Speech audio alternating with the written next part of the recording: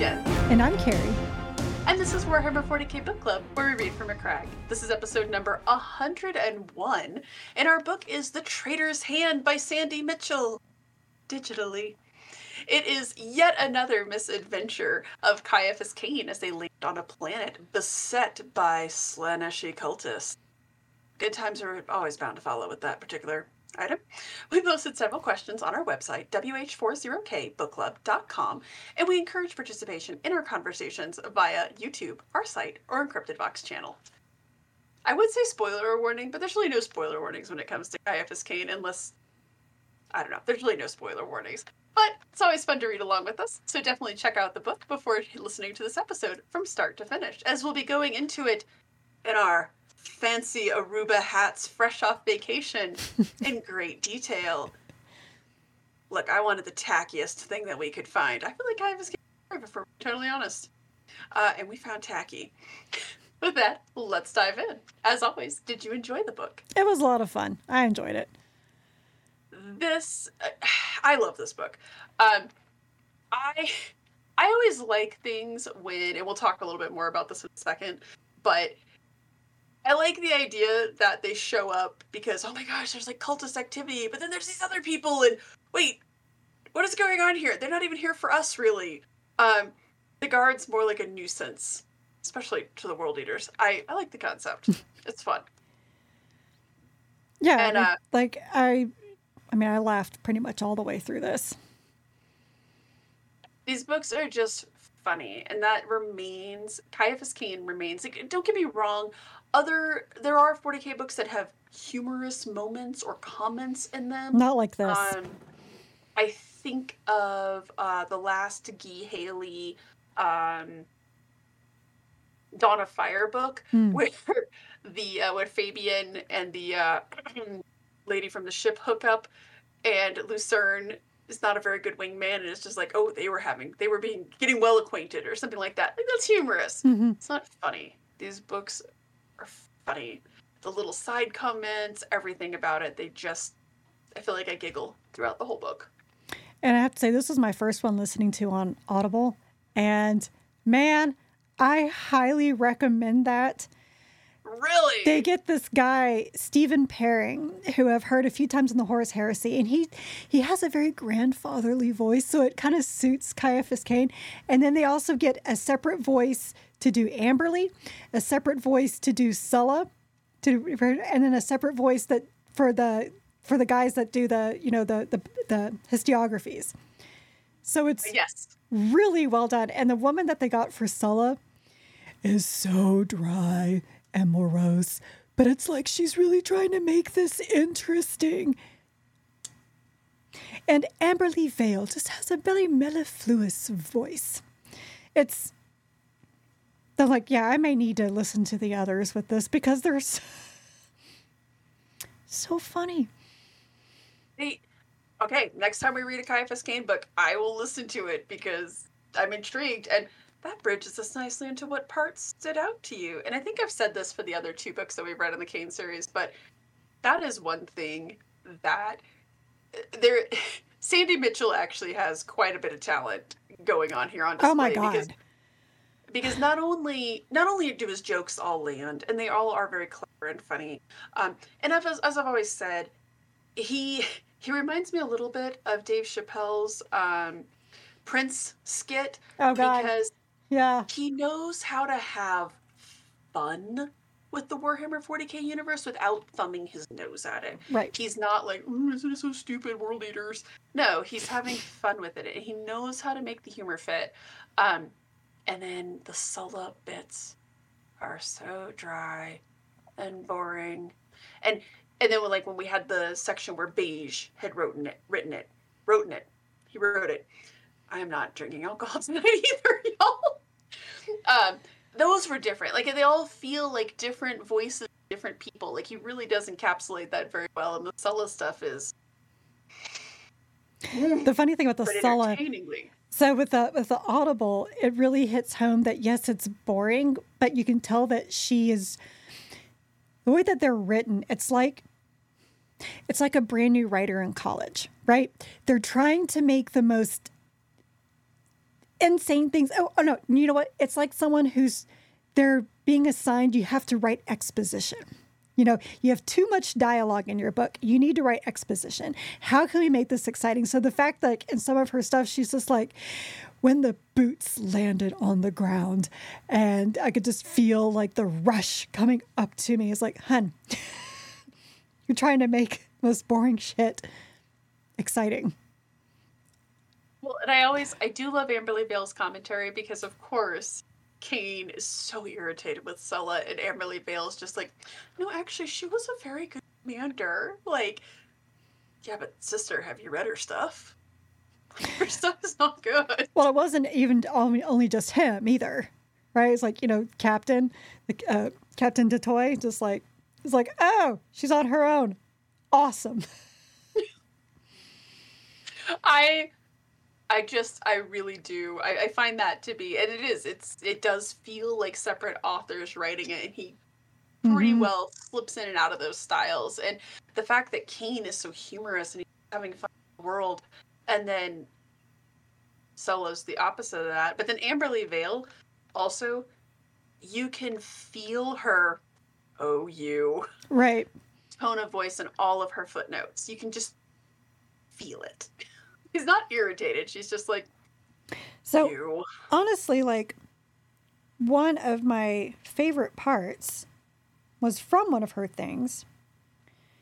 And it was in chapter 3 when Kane talked about how he, you know, squashed like this pleasant pulpy thing. He just put his boot through it and you tapped her thing. And she's talking about what the local vegetation is.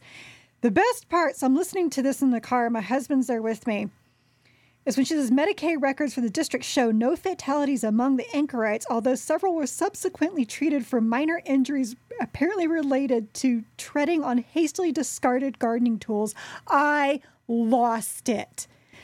That is funny. And Sean was like, was that rakes in faces? I'm like, that's exactly what that was. Rakes in faces. It's amazing. Just amazing. And another one that just tickled me, and I could not stop giggling and laughing to the point where kids were like, that isn't even not that funny, but it just got to me, is when Kane said there's been a disturbance in the warp. I couldn't help it. My iPad is like totally futzing out here on me. It's driving me crazy because I'm trying to pull up my things, because I had one of those too. It's when he first is meeting Beige, and they're sitting there talking, and he says something like, "Oh, not everyone shares my." Oh no, we lost your mic. Lost your mic there for a second. You know, oh, sorry. Repeat that. It's when it just tickled me, and I don't know why, but it's actually in the very beginning when he's talking with Beige, and Beige is like, "Oh, I'm afraid not everyone shares my appreciation of your humor." And Kane says, "Well, good for them." I said, beginning to understand why no one had shot him by accident yet. Oh, it just there was another comment he made right there. He's like, all right, calling Jurgen a bit untidy was rather like saying Abaddon the Despoiler gets a bit cranky in the morning. Again, the stuff that they says, like the stuff that he says, and some of his turns of phrase, they're just amazing. Like when he's talking about Corporal Mago, like a cheerfully sociopathic young woman who barely came up to his chin, which made little difference as it only took her about 1/10 of a second to bring it down to the level of her knee. Amazing. Or like when Beige makes a comment about Castile and he can see Castile's getting riled up. He's like, I could see that she was about to make some remark about some human anatomy at an improbable size. And then was, oh my God, now I can't. I thought I bookmarked this, but yes, this is another phrase, and it was, for some reason, it just tickled me, but I also was like, oh, you done messed up, Ron, is when Beige refers to her as the petticoat colonel. Oh my God. Like even, so I'm listening to that in my car and I hear that and even I kind of tensed up a little bit. I was like, oh, dude. And he's like, do you want to die tonight? And he's like, he suddenly stops when he sees the fresh hatred and anger on the faces of the Valhallans. Sandy Mitchell just has wonderful phrasing. I I don't know, and that is like, we need to not like this character. We need to know that this character has completely and totally disregarded Kane, disregarded his entire regiment, and we need to know that he needs to insult this person without going for something really trite, right? Like, Mm-hmm. oh, that bitch, or something like that, right? Like, he could have called her a lady of the evening. He could have called her a lot of things. Petticoat Colonel. Bruh. That's pretty rough, but it also made me kind of laugh because I was like, that's just funny. Right. But also, you're gonna die now. Because it's so dismissive and it's so cutting. I liked that one a lot. He just, again, Sandy Mitchell just has phenomenal phrasing. I guess, Yeah. to use an old Archer. I mean, like, what was that? Quagmire of inertia. That's awesome. I have that one highlighted as well. I mean, just like, okay. Oh, Yes. actually, that was one of the other writers who wrote that, because he was talking about the, hit into this quagmire of inertia. That's such a great description of politics in a nutshell. I love it. Came the news that a Chaos raiding fleet was about to attack the planet, followed shortly by the arrival of 5 regiments of Imperial Guard and a squadron of warships. It would hardly be an exaggeration to say that panic ensued. Brilliant. And that's not even from Kane. That was from one of, like, the historians. I mean, he has, when he talks about how he has to go, investigate what's been going on. And, like, I even read this sentence out loud to my husband, and he laughed. As I'd expected, the troopers were in something of a holiday mood at the prospect of being back in sub-zero temperatures again, and this exuberance manifested itself in a steady stream of minor infractions. That right there had me laughing, which kept me busy enforcing discipline and placating a succession of bar owners, praetors, and aggrieved local citizens whose sons and daughters apparently found something irresistible about the contents of a guard uniform. Only he can make a run-on sentence not feel like a run-on sentence. Yes. I love his style. And the quotes. They just announced that we're going to get another one. Look, and I'm so excited. The quotes at the beginning of each chapter, holy crap. Oh my gosh. When that one from Eeyore the donkey, I nearly peed myself. I was just like, that's amazing. I look, the hype is off the train for there being another Caiaphas Cain book. And actually, one of the things that we had just talked about, this is one of those things that really, so I really like the show Always Sunny in Philadelphia. And one of the reasons that I like Always Sunny is that you can pick it up whenever. Like, if you haven't watched last 10 episodes, you could just watch the next one and you're going to know what's going on, right? They'll reference maybe something that happened previously and you're just like, okay, cool. I like that you don't have to, like, completely follow along and you're not just like, okay, what happened last? I feel the same way about the Caiaphas Cain books for a lot of reasons. But one, just that they're funny and you don't have to read them. We are reading them in sequential order because we're going into the backlog here.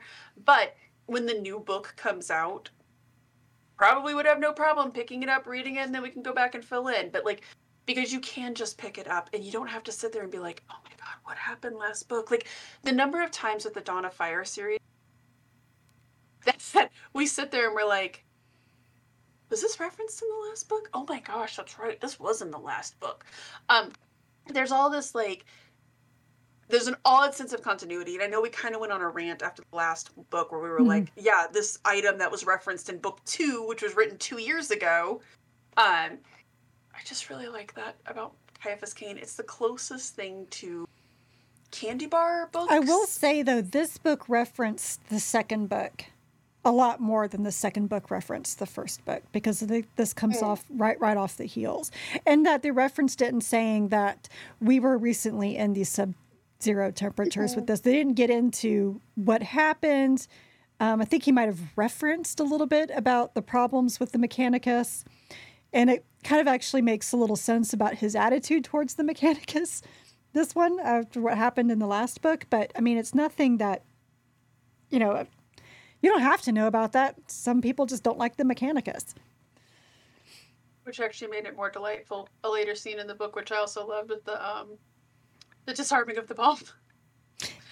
But one thing that stood out to me about this book, too, that I want to mention is that, because one of the things that you and I have talked about in the past is that the 40k universe is, and I love this, actually, I want to make it very clear that I love this about the 40k universe, it's somewhat sexless. Especially when you consider that one of the gods, sex, drugs, and rock and roll, it is oddly sexless. Sex is often implied. We've seen scenes often where two characters have clearly just hooked up, or they kind of reference it, but it's always done like in a, like I think about the Knights of Macragge book, right? Somebody knocks on the girl's door and she's like, back so soon? Right. All right, so like we know what's going on there. This book, probably the most sexful book we've read. Like he talks about the Joy Girls and the Slaaneshi. Like there's when Amberly comes down to him, right? Like this book. It was the only book where I was like, oh damn, like, yeah, they're definitely leaning into that side of it. But again, without being garish, without being trite, without being in your face. Like right. Again, it's one of the things I really like about the 40k universe is that they don't ever go tawdry. I'd be disappointed if they did, to be totally honest. Because I would too. Because that's not why I'm here. If I want to read that, I'll go to some other book. And let's be very real. The Slaaneshi guys are not the guys that I want to be tawdry. Because it's just going to involve a whole lot of that's not right. No. Normally I don't kink shame, but Slaanesh. So let's talk about Keen and Beige. They're great foils in this book. But especially Beige and the Talarns. Talarns? Talarns is how they said it in the Audible. Talarns. They also say lieutenant, which drives me crazy. Oh, that's a hard one for me. I'm like, where's the F? Where's the F? I don't see no F. I want you to know that years and years and years ago, we had gone, I don't remember what movie it was, like I was in my early 20s. I had seen something and they kept referring to Lieutenant. I thought they were actually saying like left tenant, and I could not figure it. Anyways, took me a little bit on that one. The other thing they said, which threw me off for a second, if I hadn't happened to be looking down at my book while I was listening to it, I would have been so confused. For landing zone, we say LZ. They do not. LZ. Right, because they don't ever really say Z. I was like, that's interesting. So for their alphabet, they won't say YZ, they say YZ. Mm-hmm. That's interesting. Something I was like, well, if I had not been looking at this, I've been like, LZ. I've been like, is that a name? What does that mean? All right. It's like El Nino, LZ.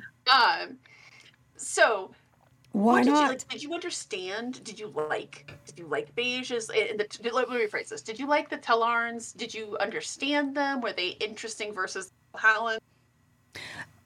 I understood the Talarns because there are those factions. One thing that really cracked me up though was that it was such like an obvious set how opposite they were, because you have Cain, who is known for being tall and thin and handsome.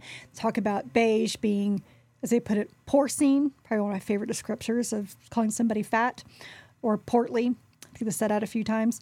Pudgy, he also said a couple of times. So then the 597th, they're from Valhalla, a sub-zero ice world. So they're on the cold side of the planet. The Talarns are desert people, complete opposite. They were put on the hot side, and they were more than fine. So it's like some very, we have some people who like to have fun, some people who are just like, no, like we're here to serve the Emperor. Like they're like the Ultramarines on steroids. Like we follow the letter of the imperial truth and the imperial edicts and blah blah blah. We don't ever deviate from it. Like, I love that scene where the Talons and the Valhallans are fighting together, and it was Guilford, and she says, "Having fun yet?" Or no, Magot. She's like, "Are you having fun yet?" And he's like, "Doing the Emperor's deeds as his own reward. But yes, this is satisfying." It's like yeah, that's such a good, contrast, like kind of compliment and contrast at the same time. But it also humanized them. Yes. Because there is something, and I think we've talked about this with the Sisters, the Adeptus Sororitas, and the Black Templars to an extent. Mm-hmm. Like, there is this sense of dourness and just the piety and being those by the letter, by the Emperor's divinity, by the not very fun and exciting people. But there is this sense with the Sisters and with the Black Templars, I kind of understand it. I always find it weird to find it in regiments because humans, regular old humans.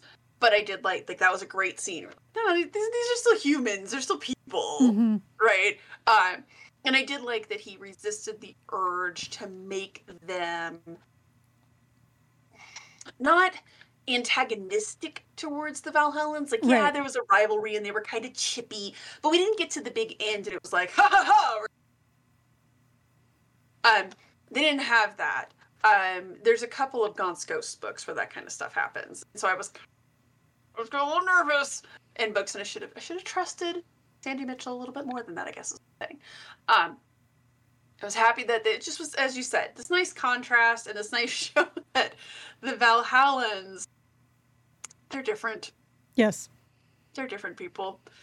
So one of the things that I've always said about Kane is that we've actually had this conversation on this podcast. Kane insists he's a coward. He's a coward. He's always trying to look for a way out. He's always trying to not be, and he has this domino luck of being in the right, depending on which. I don't know if that's really narratively, luck, but well, narratively, right place, right time. Maybe from a human scale, wrong place, wrong time. Right. 3 books into the series, does his insistence hold water for you? I kind of agree with Amberly Vale that, yes, he talks about how he has to have this reputation that he's modest, but I really think that he is. He doesn't want to call attention to himself, and I think part of it is that he does want to save his own skin, so he doesn't want to call attention to himself because, as he even said, I think it was in the very first book, it's if you prove that you're amazing and you can get the job done, well, they're just ready to throw you back into an even worse situation, because if you did that, wow, what do you do here? So, I mean, because he even talks about how he's like, I didn't, live 200 years, by not listening to my paranoia. It's like, well, yes, that's true. So you did a paranoia. You do have a sense of self-preservation. And it's just interesting that the times you do the self-preservation, it ends up being the bravest thing ever. Like when he's talking, he wanted to get a wall in between him and everybody else. And then when the fighting's over, they're like, oh my gosh, you got between us and the fighting so that we could help save this guy. And he's like, yeah. Exactly what I did. That's why... It reminds me a lot. I miss this guy, Brova Alphabasa. And his thing with Caiaphas Cain. And you have the people interrupting one another. It's like, he was actually doing this and then this happened and he saved us all, and he's like, yeah. It reminded me so much of that, because we've almost think he has a Warhammer 40k version of domino powers. Probably. He talks about the palms itching, and he gets that, and the palms itching or his bowels, he's always his bowels twist. I'm like, dude, can you say something else? His bowels twisting. But he always acts on that. Or if he notices something, he acts on it. So maybe you're right. He does have that domino luck, and that's what's kind of kept him alive all this time. Maybe he does have some cowardice, and he is kind of looking at this, but his luck actually keeps him in the right place at the right time. But I also think he's the scene that I think about, the sequence that I really think about is when he's like, oh, I just like he gets to stay at the Capitol, right? Because he's like, oh, thank God, because somebody should stay here. And then like the ship crashes in, and he's oh, everybody has to evacuate, right? Okay, your mic cut out again. Oh, for God's sake! So it was like you said, everyone needs to evacuate. Yeah, so he's like, everybody needs to evacuate, but then he kind of gets something doesn't feel right about this either. Then he goes back, and there's a bomb, and they have to disarm it. But like, it's all of these things where, yes, it's almost like this domino sense of him saving the day. Of like, okay, somebody needs to stay back at the city. It just doesn't feel like they do. And then this happens, and then we do evac. No, wait, nothing about this feels right. He has. It's the 40k version, so of course it's not like he jumps out of an airplane, hits a giant inflatable bear, and walks away no problem, right? Right. It's the 40k version. It's this weird sense of every time he's like, I just feel like maybe I should be over there because I'll be safer. And that's where everybody is. So what I always think of is when it's in the second book, actually, where he gets into, and because that's the one with, actually it's not going to narrow it down if I say some alien race, because I think everything was thrown in the second book, but it's when he's like fighting the gene stealers, and he like, and it gets into this thing about what he does, and it's like some brilliant fighting moves to get this off. I was like, I'm sorry, dude, a coward can't fight like that. He holds off not one but two world eaters in this. Now granted, there was, but they were chooched. But the second guy had a frag grenade. Yeah, but at the same time, that's most infantrymen can't, fend off a one-legged. If there was like a one-legged, one-armed space marine, they still couldn't, well, especially not the world eaters. Now, oh right, do they have finesse? No. Do they have an intently murderous rage and want to kill you? Oh yeah. Yeah. I feel like at this point, Kane would probably be a pretty good skull thrown. I think of that, and even I think of this, like you were saying with the bomb. But what my first thought was not the bomb; it was when he notices that one dropship is in danger. He could totally run away from that dropship, like go towards the 100%. Fighting. Just go towards the fighting. But instead, he risks his life to save this dropship. Exactly. So, I mean, he does that. And with the first world eater, he's kind of like, oh God. The second one, because it's charging right at him, he basically is just like, all right. And you can argue that like instinct and muscle memory, blah, blah, blah, blah, blah. But again, it gets a little bit harder to hear. I understand the modesty. I understand the self-effacement. But because I think that he believes he's a coward, obviously, right? It's real hard to make that argument.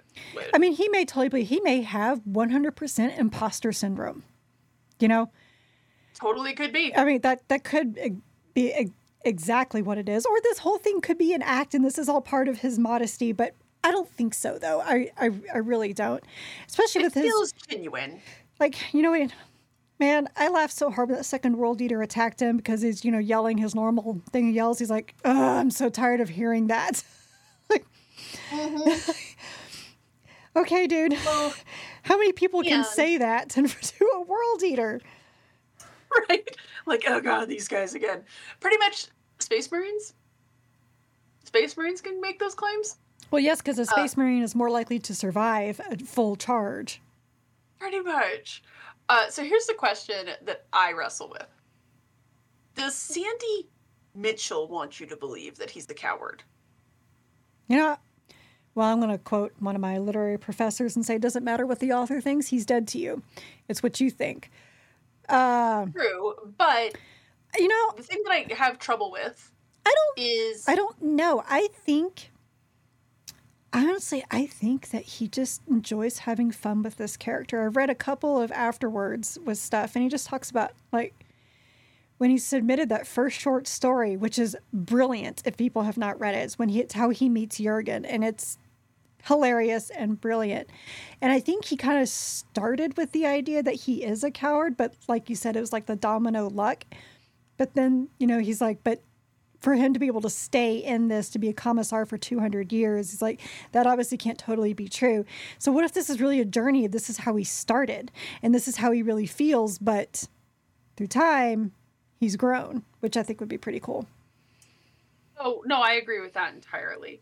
And I will say that I think it's delightful. I think it's absolutely delightful to have this idea of this character who does just have the devil's luck of 40k and really is the hero of the Imperium, but does not think of himself as that way at all.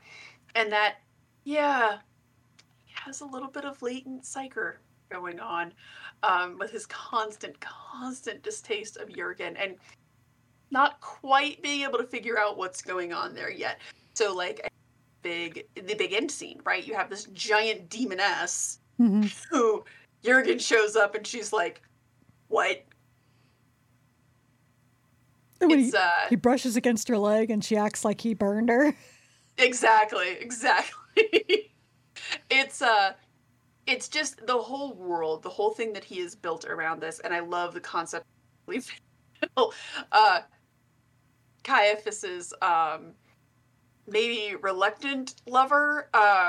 Like I do like that she's always her commentary always adds so much fun. And it adds to his mythos. Like, yes, of course, the biggest Imperium of the hero of the Imperium would be hooking up with an Inquisitor on the semi-regular. Don't we all? This time though, I have to say with her footnotes, I really delighted in her commentary on the Ordo Malleus.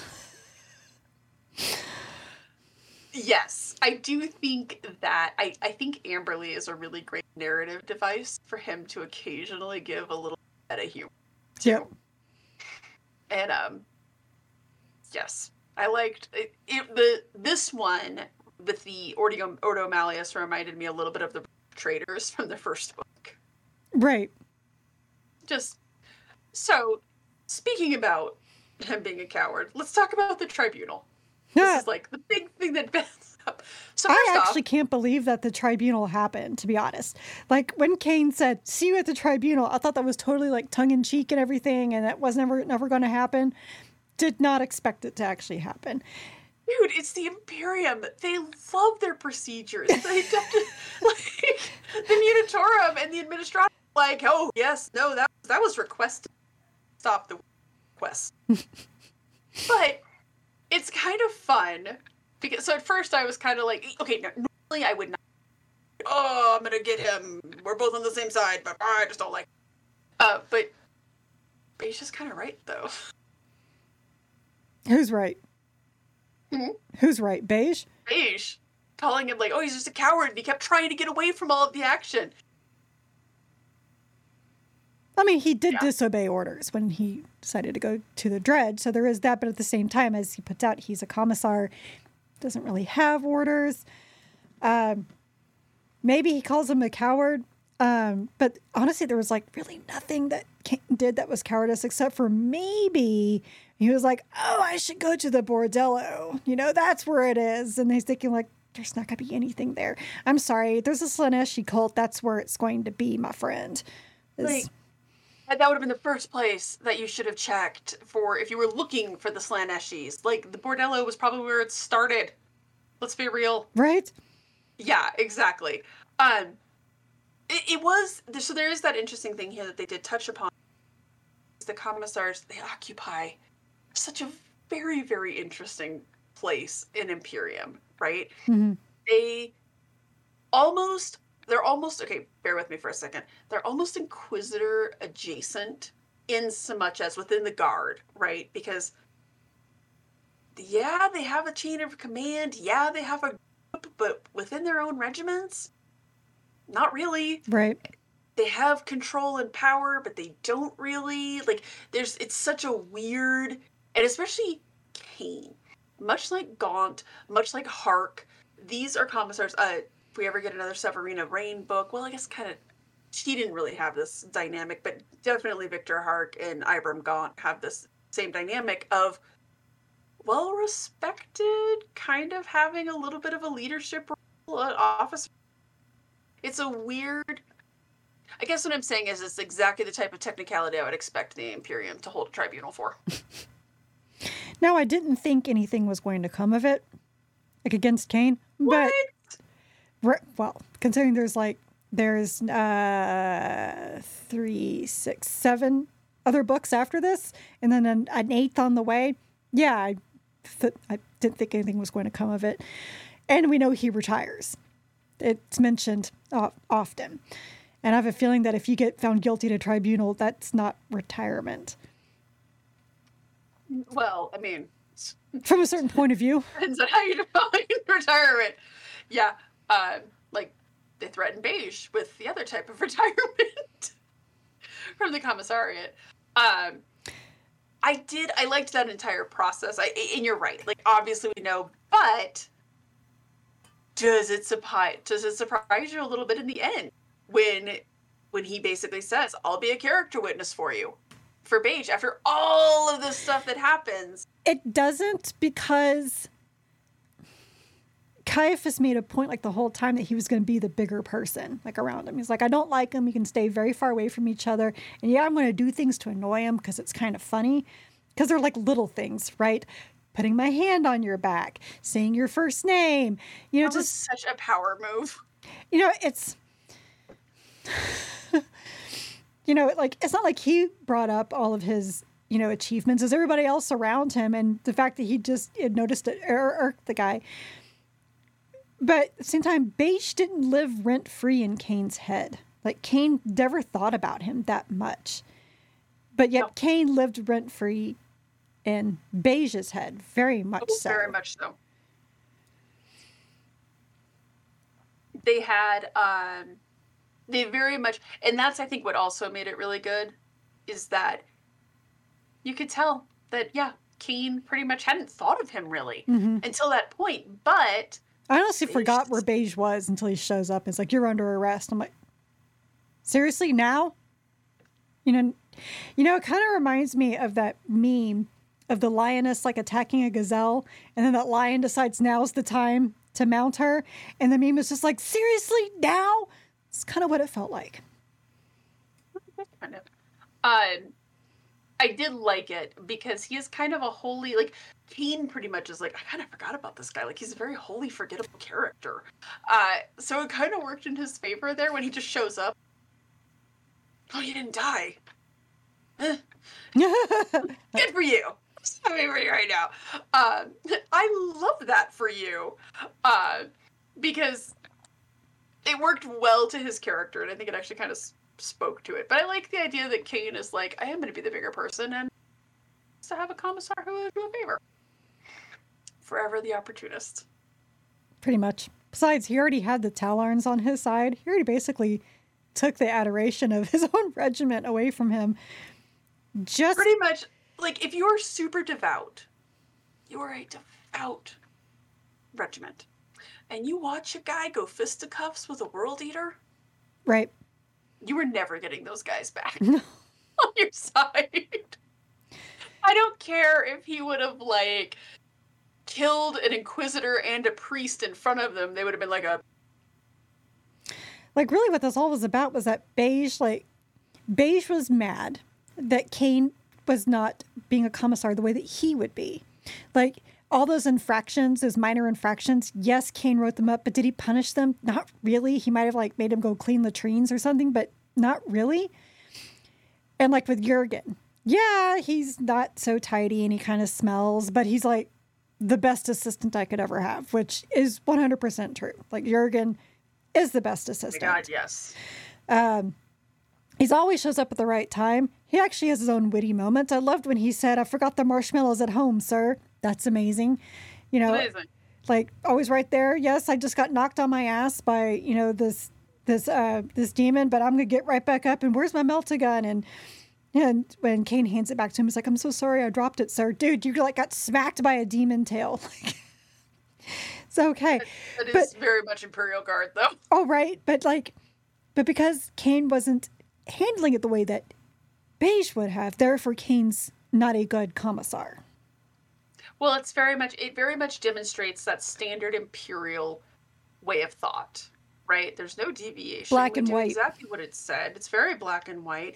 And I did like one of the things that I really liked earlier on, that's a really nice juxtaposition between the two of them, is when he's just like, how did they say her name? Mago? They said Magot? Mago. Mago. So when he's just like, how have you not disciplined this woman? Like, well, she was recently promoted and they're about to into a probably not the time to opt to discipline them. And Bay's just kind of like, I can't really argue with that. I'm going to get a shitty comment in there, but I can't really argue with that. It's, again, Kane is a master manipulator people and situations, and I guess that is a compliment. Like, not in the sociopathic way, but he is. I guess that's what makes him such a good star in general, right? But absolutely, this is not the time or the place, and he's very sad. Like a excuse, but again, it makes him a very savvy commissar. So we talked a lot about Kane and Bay. We should talk a little bit about our antagonist. First off, do you like the idea of the guard just being me and Daddy? It was entertaining. I mean, especially when Kane actually did something that I sometimes do when I'm playing video games. It's like when you see a bunch of factions fighting each other, just kind of hang out. Wait and see. You know, no reason to attack them both at once, because what if they turn and attack you? The funny thing is when they did attack them, they still didn't pay attention to the guard. They were still focused on each other, which was kind of funny. The guard were just kind of casualties. Yeah. Of, like, you were in the wrong place at the wrong time. Again, and yet, you got in between mom and dad fighting. What's so funny is that, honestly, the World Eaters and the guard had the same goal. Stop this ritual. Pretty much. Like, it makes you wonder. This is one of those things that you wonder, like, had the guard just been like, you got this, buddy. You're good. Because I feel as though the World Eaters, I feel like so they probably would have stopped it. Like, they would have gotten some stuff done there. But then they had to kind of deal with the guard. They had like, maybe you should have just let them go. Maybe you kind of caused this. Stopped the Cornites, or at least you delayed them, and not that you could stop them per se. I loved the whole concept of it, because again, it is one thing we certainly don't see in guard books as much, and we don't really see it in the outer. Like, we see it sometimes with the Chaos, like, I don't like these guys, right? Or those guys kind of suck. Mostly, I think about it with the Death Guard, right? Even the other Traitor legions are. No, thank you. Do not want. It stinks. Which tells you something. But I do like this concept, because canonically we know a lot of the Chaos Gods don't really get along. It's kind of nice to see Khorne and Slaanesh just hashing out their different, let's say. Interesting, there's no Emperor's Children, though. No. And yet the World Eaters show up. Maybe Khorne was really threatened by this ritual. He was just like, you need to go. Somebody with the World Eaters was like, not another Slaanesh demon. Please, no, not another one. There's already enough in the world. We're stopping this one in particular. Because, Yeah. I don't blame them. So, were the Slaaneshi cultists good foils to the guard? Because, I mean, I think we see them the most. Was this a good use of the Slaanesh guys? Thoughts? I mean, they're pretty much like what I thought. They're basically like hurling themselves because they like the pain so much, because it's weird. Like, oh my God, Kane made this one comment, like, with this, like, he blew the arm off this woman who still started, like, laughing maniacally and coming at him. He's like, well, okay, some people do strange things in extremis. Like, that's pretty funny. But as soon as they dropped down and he was like, they're they're scantily clad, I was like, oh no. Yeah. You found the god of sex, drugs, and rock and roll, friend. Good times are not going to be had. That's one of the funny things to me about Khorne and Slaanesh, too. Is that it has to be so frustrating when Joke's on you, they're into that. Right. Literally everything. They're into it. It's Doesn't matter. like murder fucking? We discovered that. Yeah. We liked that before it was cool. Like, no. I'm going to carve pieces off of you. Whew. Don't get me all hot and bothered right now. Don't threaten me with a good time. Exactly. Like, it has to be so frustrating. So I mean, up until then they die, and even then they were like, I mean, pretty good. So there's actually one side quest early on in Diablo 4 where a demon lures away this guy, and when you find him, he's all chained up and it's been flayed, and he's talking about ecstasy. I was like, oh my god, I just want more! I was like, we found Slanesh. Oh my god. Well, because the woman literally... Yeah. Yeah, and you're like, I've read enough Warhammer 40k to know where this is going. I had the same thought, because he's all chained up, and you're, oh yeah. I was like, he doesn't have any skin. Is he still alive? Oh, he's still alive, and he's talking about ecstasy. This is not weird at all. Well, okay, so my first thought there is I was like, damn, Blizz, you have to keep taking all the 40k stuff? Or all the Warhammer stuff? The best ideas are stolen. This is true. I mean, again, you should have just kept Warhammer as a Warcraft as a Warhammer game. Just saying, guys. But they... damn. I never even thought about it being a Warhammer fantasy game. Warcraft. It actually started out that way. No, and but it didn't have to, but just the parallels, like, god damn it. Never thought about that. Fun trivia fact is that it was supposed to be a Warhammer game. I can't remember if they actually had a formal... have a, Cockney accent, and wow. I feel like my mind was just blown. Of course, in my defense, I have not played a single Warcraft game since Warcraft 3, so it's been a spell. That's fair. But, yeah, that's your fun trivia fact. I can't remember if it was in partnership with Games Workshop or they basically built the game and Games Workshop was like, I don't think so.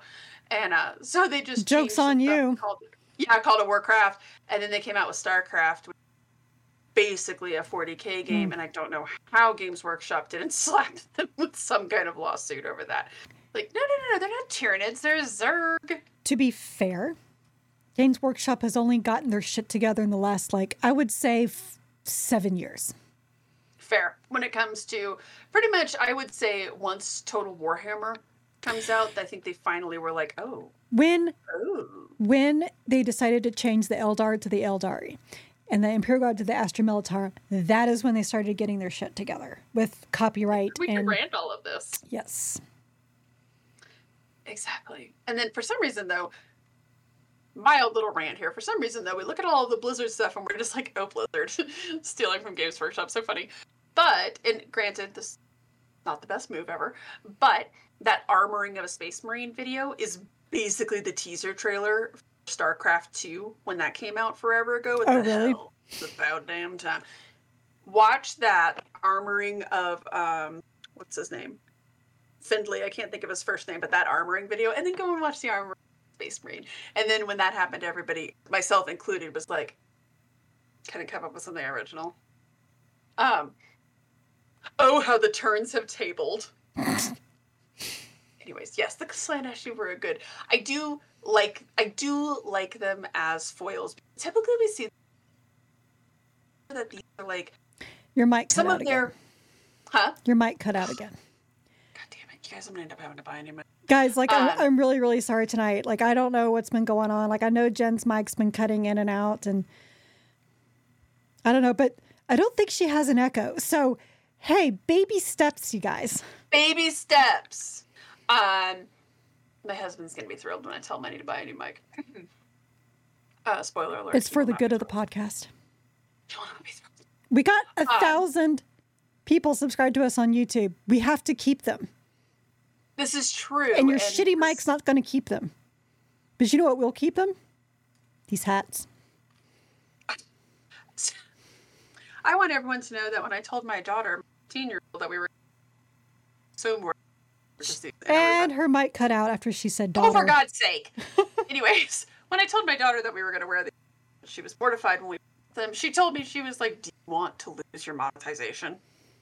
So. To which I said when I got that text, challenge accepted. Toss a coin to your Aruba hat. And as Jen replied to me, you can only YOLO once. It's true. And these hats scream, you only YOLO once. The one thing I will say about the Slaaneshi is that with the Space Marines, they don't get to use some of their lower tier tricks, right? Like, again, like Amber Veil coming up, looking all coquettish.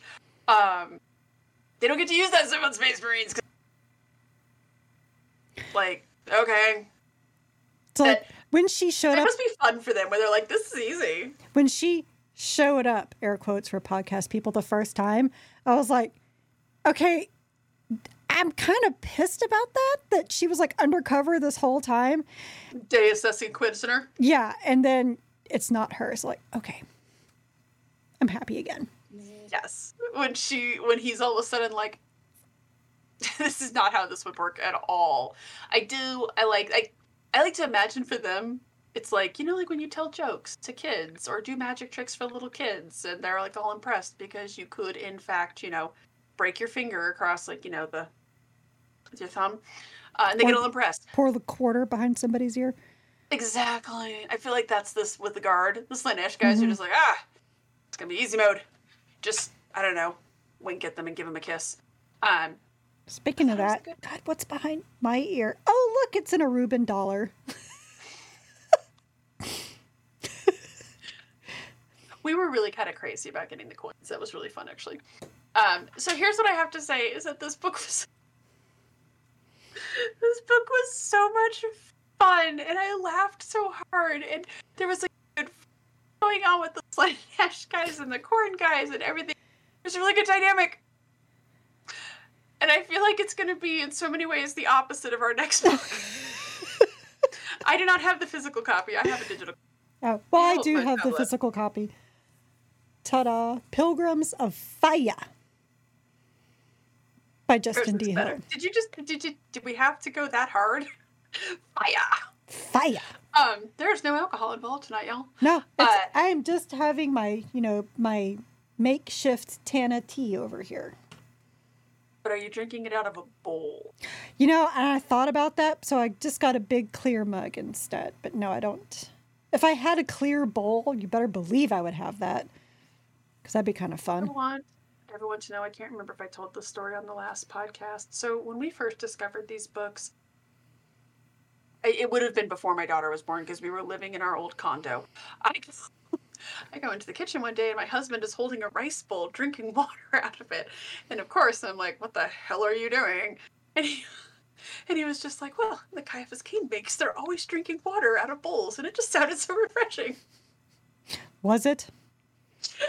Not really. But he sat there for like all day drinking water out of a... You know, honestly, when they said bowls, you know what I thought of? Was like the sake cups. Because they look like little bowls. Yes, exactly that. That's kind of what I've always pictured, are like the little sake cups, and like that's a little bowl, or maybe like the wider teacups that don't have the. Yeah, they kind of look like a little bowl, I guess. Well, you know, because in Japan, when they serve you green tea, they're kind of in those little bowls like that as well. Yes. To pick up and sip, but. Yeah, I did find it really funny, though, that Jurgen had a flask of Tana tea on him at all times. Could you use some tea, sir? It was such a Jurgen thing to do. Oh, my God. You know, I would take Jurgen as an assistant, smell and all. Well, because it probably wouldn't smell to you. Because remember, Amberly Bale's like, I've never...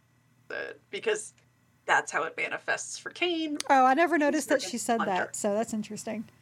Yeah, that's part of the thing about him being a blunter, is that's how it manifests for... Because remember, he always talks about it, and people are always like where he talks about how people don't notice the smell, and he's like, God, these people are being so polite.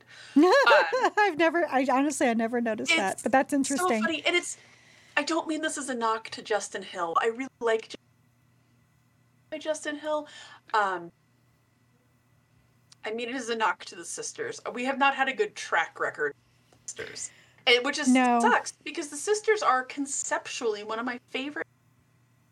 I mean, you want to talk about girl power? Badass women right here, you know. We don't need to be seriously transhuman. who have the power of God and power armor on their side. I mean, we don't have to be transhumans to take down space marines. No, and it makes them so much cooler because they do feel fear. Unlike, like, it's not, again, bravery is not feeling. Bravery is pushing through. Mm-hmm.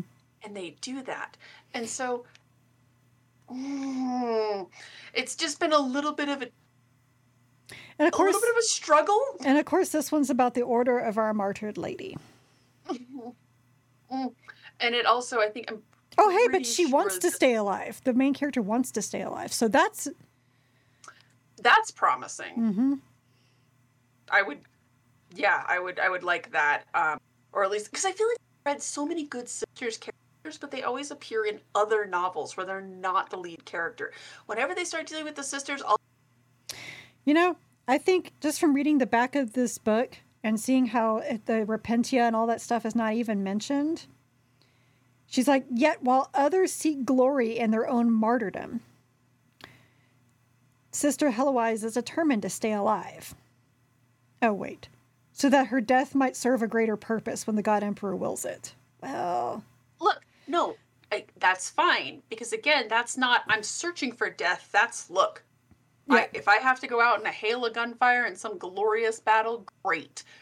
But I'm not going to just look for it at that is one of the things, again, I talk a lot about how wasteful the Imperium, some of the factions of the I feel as though there's really involved.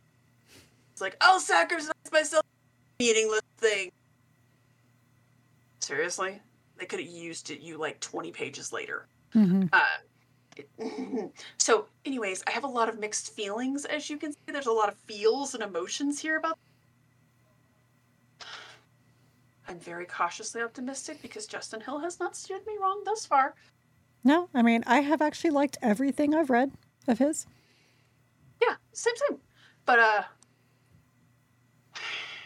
the sisters. Okay, but you know what? We're gonna go through it. I'm just not expecting it funny as was. And this was so... It was a good vacation read. Let's put it that way. I don't think I wanted to read the sisters. It was much better than the Fabulous Bill book. This is true. Those were not good beach books. Those were not good beach books. Yes. So that's going to be our next book, and I'm very excited for it in 2 weeks. Yeah, I mean, right? I've got hope after reading the back of the book. This is the first time I've actually sat down and read it.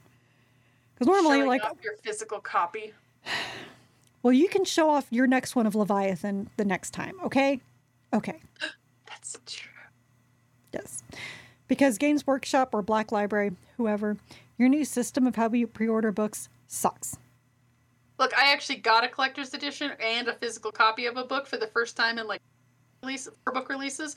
So you're gonna have. I'm personally a fan, but yes, I do kind of agree with you that I'm like, you took one problem and you were like, what if we gave it a different? Yeah. Pretty much. Right. Buy more servers. That's really all you guys have to do. Yes, and I'm just saying, as a product manager, I would love to help. But then again, they just got single sign-on like 2 years ago, so I guess baby steps, right? I think about that sometimes, and I'm just like, oh, wow. I mean, they haven't even fixed their search. Oh my God, that would be okay. That would be day one, thing one. Okay, I am guessing that it's your e-commerce tool. Search tag. Maybe you just start using something like Solar, elastic tag search and making. I'm just throwing that. What's really funny is that I'm not censoring her, guys. Her mic just totally cut out the entire my speech. mic must hate Solar too. I mentioned Solar Search and it was like, oh my God, but I think Games Workshop is somehow censoring you. Stop talking shit about our stuff. Your site sucks. It hurts my heart as a product manager. Love you, mean it. Kisses. Yeah. Want to leave us out, Carrie? I sure will. I'm going to laugh if I find out when I start editing this that, oh yeah, my mic went out all the time too, because then I might just flip a few things in the corners. Yes, yeah. I handle things professionally, you guys. All right, so you've listened to the Warhammer 40k book club regarding The Traitor's Hand by Sandy Mitchell. It's in here. It's in here somewhere. Be sure to join us next time for Pilgrims of Fire. Fire! Like, all I could think of was like, this book is on fire. Fire! By Justin D. Hill. We are an unofficial book club and not affiliated with the Black Library or any of its affiliates. You can find both the vidcast and podcast on our website, WH40kbookclub.com. If you like this episode, please like, subscribe, give a review, and all those good things to the vidcast on YouTube or the podcast anywhere you get podcasts. Our site also has articles about our adventures in reading other Warhammer 40k books and short stories outside of the book club books. So please stay a while and read from a crag. I'm not really Alfarius because I don't know if how Alfarius would look in this fabulous hat. I don't know. I feel like it would be the type of thing that if they wanted to blend in. Yeah, you know what? You wear this in Aruba, you totally blend in. I feel like every time I put this hat on, I gain 20 years. I feel like I am now a boomer named Charlene, and I work. I need like a convertible too now. I just feel like I need to start talking in a really great Southern accent. I'm from Alabama, and this is my 5th cruise down to Aruba. The husband and I just come down here every year, and we know all the bars. You know, you don't have to exactly be Cheryl from the South, because you could. I want to be Cheryl from the South. Because you could also be from New Jersey. There was a lot of them there. That's true. You know, and they did look pretty fabulous in their hats. Or it could be Karen, and it could be from Minnesota with my daughter Marcy. And we came down here for the first time, and the sun is very dangerous to us, don't you know? Have you seen how pale I am? That's not even a joke. I'm just saying, I kind of do look like I'm from Minnesota. But I just love the beach. And granted, we have beaches back home, don't you know? We go to the beach all the time. I mean, this is kind of as good as what we got, like, off the boardwalk, you know? But not entirely. I mean, the water is clearer. I'll give it that. Well, I'll tell you this for nothing. None of these people in Aruba could play hockey. I bet none of them have even seen an ice skate. I don't know. I bet they'd be good bobsledders. Haven't you seen Cool Runnings? No, we don't watch anything that's above a G-rated movie in our house. Some of you big city women like to do that, but not us, no. Is that not G-rated? I think it's PG. Oh. Learn something new every day. All right, We're not that racy. I don't let my Marcy watch anything that's a G-rated. Mike now crackling. Anyways, good night. We've got into New Jersey. We've got into the Alabama. And her mic just died again. We gotta go. Good night, everybody.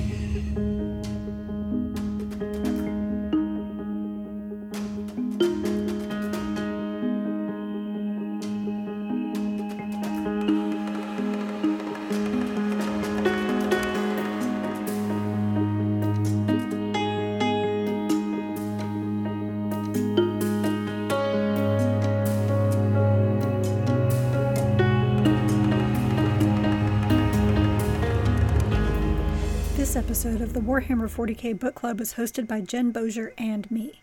Recording and editing of both the vidcast and podcast were done by me.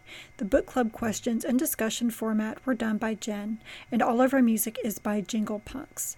The Warhammer 40k Book Club is a Warhammer LLC production. This is a Voxcast that even he, Cato Sicarius, would approve.